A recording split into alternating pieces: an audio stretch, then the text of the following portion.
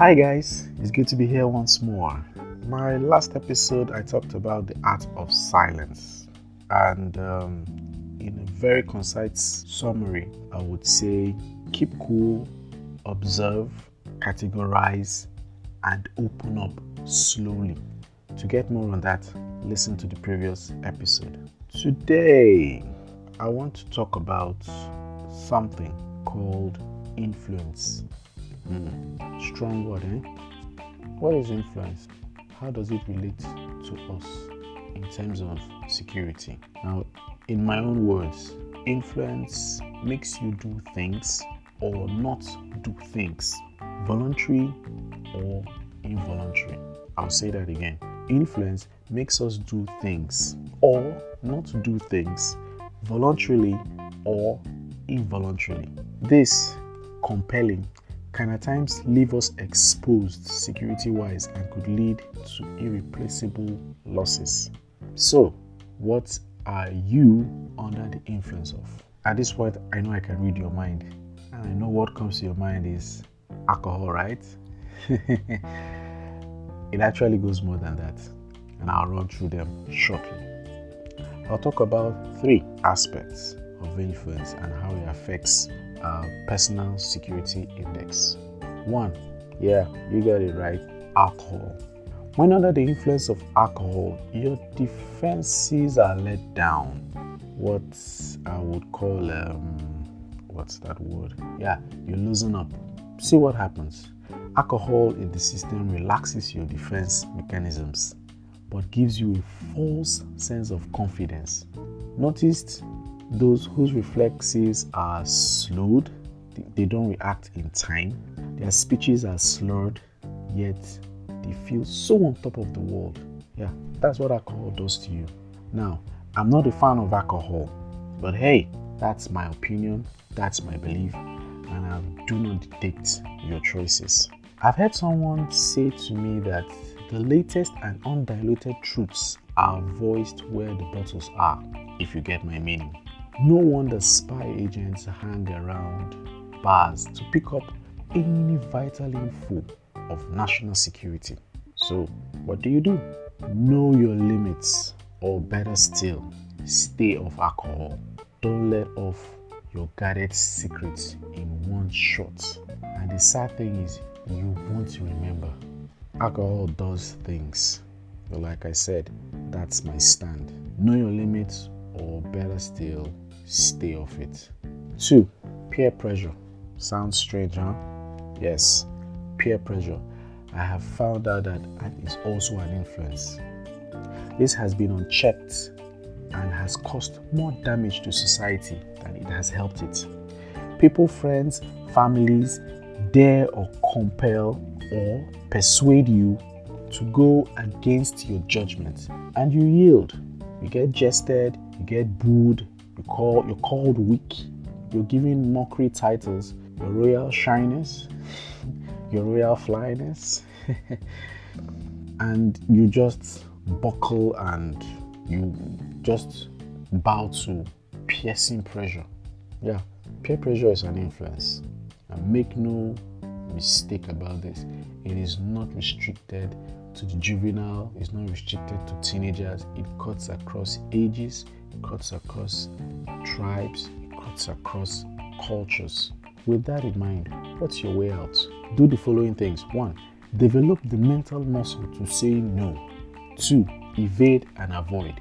Now, that's the guerrilla tactics. You see a situation coming up and you try as much as possible to avoid it, to avoid the question or the daring or the booing to come up. Now, that does not make you weak, that just makes you smart. You don't allow the situation to play up. 3, you negotiate. You need to develop negotiation skills. Yes, sometimes you need to use that. And lastly, apply wisdom. It's not always about the sword, it's always about the brain. Don't let anyone compel you to go against your judgments, because when the consequences come knocking, your compeller will be miles away. If you have that at the back of your mind, it will guide your decision making. So, what we've talked about alcohol, we've talked about peer pressure, and lastly, we'll talk about emotions. Emotions is a prime force of nature. It has made men of goodwill and men of great evil. Yeah. It's a force in its raw form of unlimited power, and how you harness it matters. Yeah, we've all had our moments of emotions. The cry, the laugh, the anger, the forge ahead, the we go to war, the peace. Yes, we all have a moment. But in those moments of emotions, how strong is your decision muscle? Yeah, emotions. You have anger, hate, envy, disgust, lust, infatuation, greed, sympathy, low self-esteem, pride, and the list goes on. Now, when one of these takes over, do you have a stake in your decision making? While emotion sometimes takes to drive the steering, how influential are you in decision making at that moment? Have you felt so angry you just blotted out something that was meant for you alone? Yeah, I've done that several times. Have you been so disgusted that you mentioned something someone told you in confidence? Yeah, I think I did that once. And boy, I regretted it. Have you ever felt so much sympathy that you've been tricked? Yeah, we all went through that door. Have you been so greedy? You didn't ask the right questions. Now, this just shows you how powerful emotions are. But make no mistake about this, emotions are good if you harness them well. Isaac Newton asked, why did the apple fall from the tree? Now that passion to know why gave birth to what we know as physics, or his contribution to physics rather. So what do? Master your emotions, make them servants and not tyrants. By all means, live in the moment. Please, this life now one. Enjoy yourself, but learn to react slowly during these moments. No, there are times you need to make split-second decisions. I get it, but it doesn't come every time. Once you are conscious of yourself and you know you are deep in an emotion, learn to slow down your reaction time. You need to be more alert than ever. I love driving and I love driving fast, but once I'm cruising, my cruising is from 60 to 80. I'm cruising. But once I look at the speedometer and the stick is reaching 100, my right hand leaves the gear stick to the steering. And at that point, I'm looking straight. You're talking to me, I'm not answering you. Why? I am running fast and things happen quickly. So my reaction time has to be smaller. I am more alert than ever. What this means is in the moments of emotions, when emotion is taking over, you need to be alert the most. I had a temper issue. I had a temper issue when younger, and it cost me a lot, which I still regret. But thankfully, I am slower to react. But the temper flares still come, but I handle it.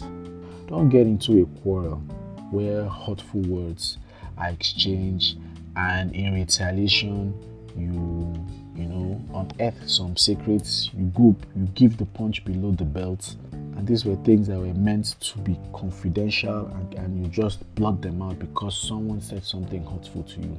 No. Now, you are under the influence of emotions, and that turns you belly up and you're exposed. Have you ever wondered why lawyers keep asking you relevant questions and annoy you when someone is being questioned, cross-examined? Yeah, they use the emotions to get you all riled up, and your defenses are down.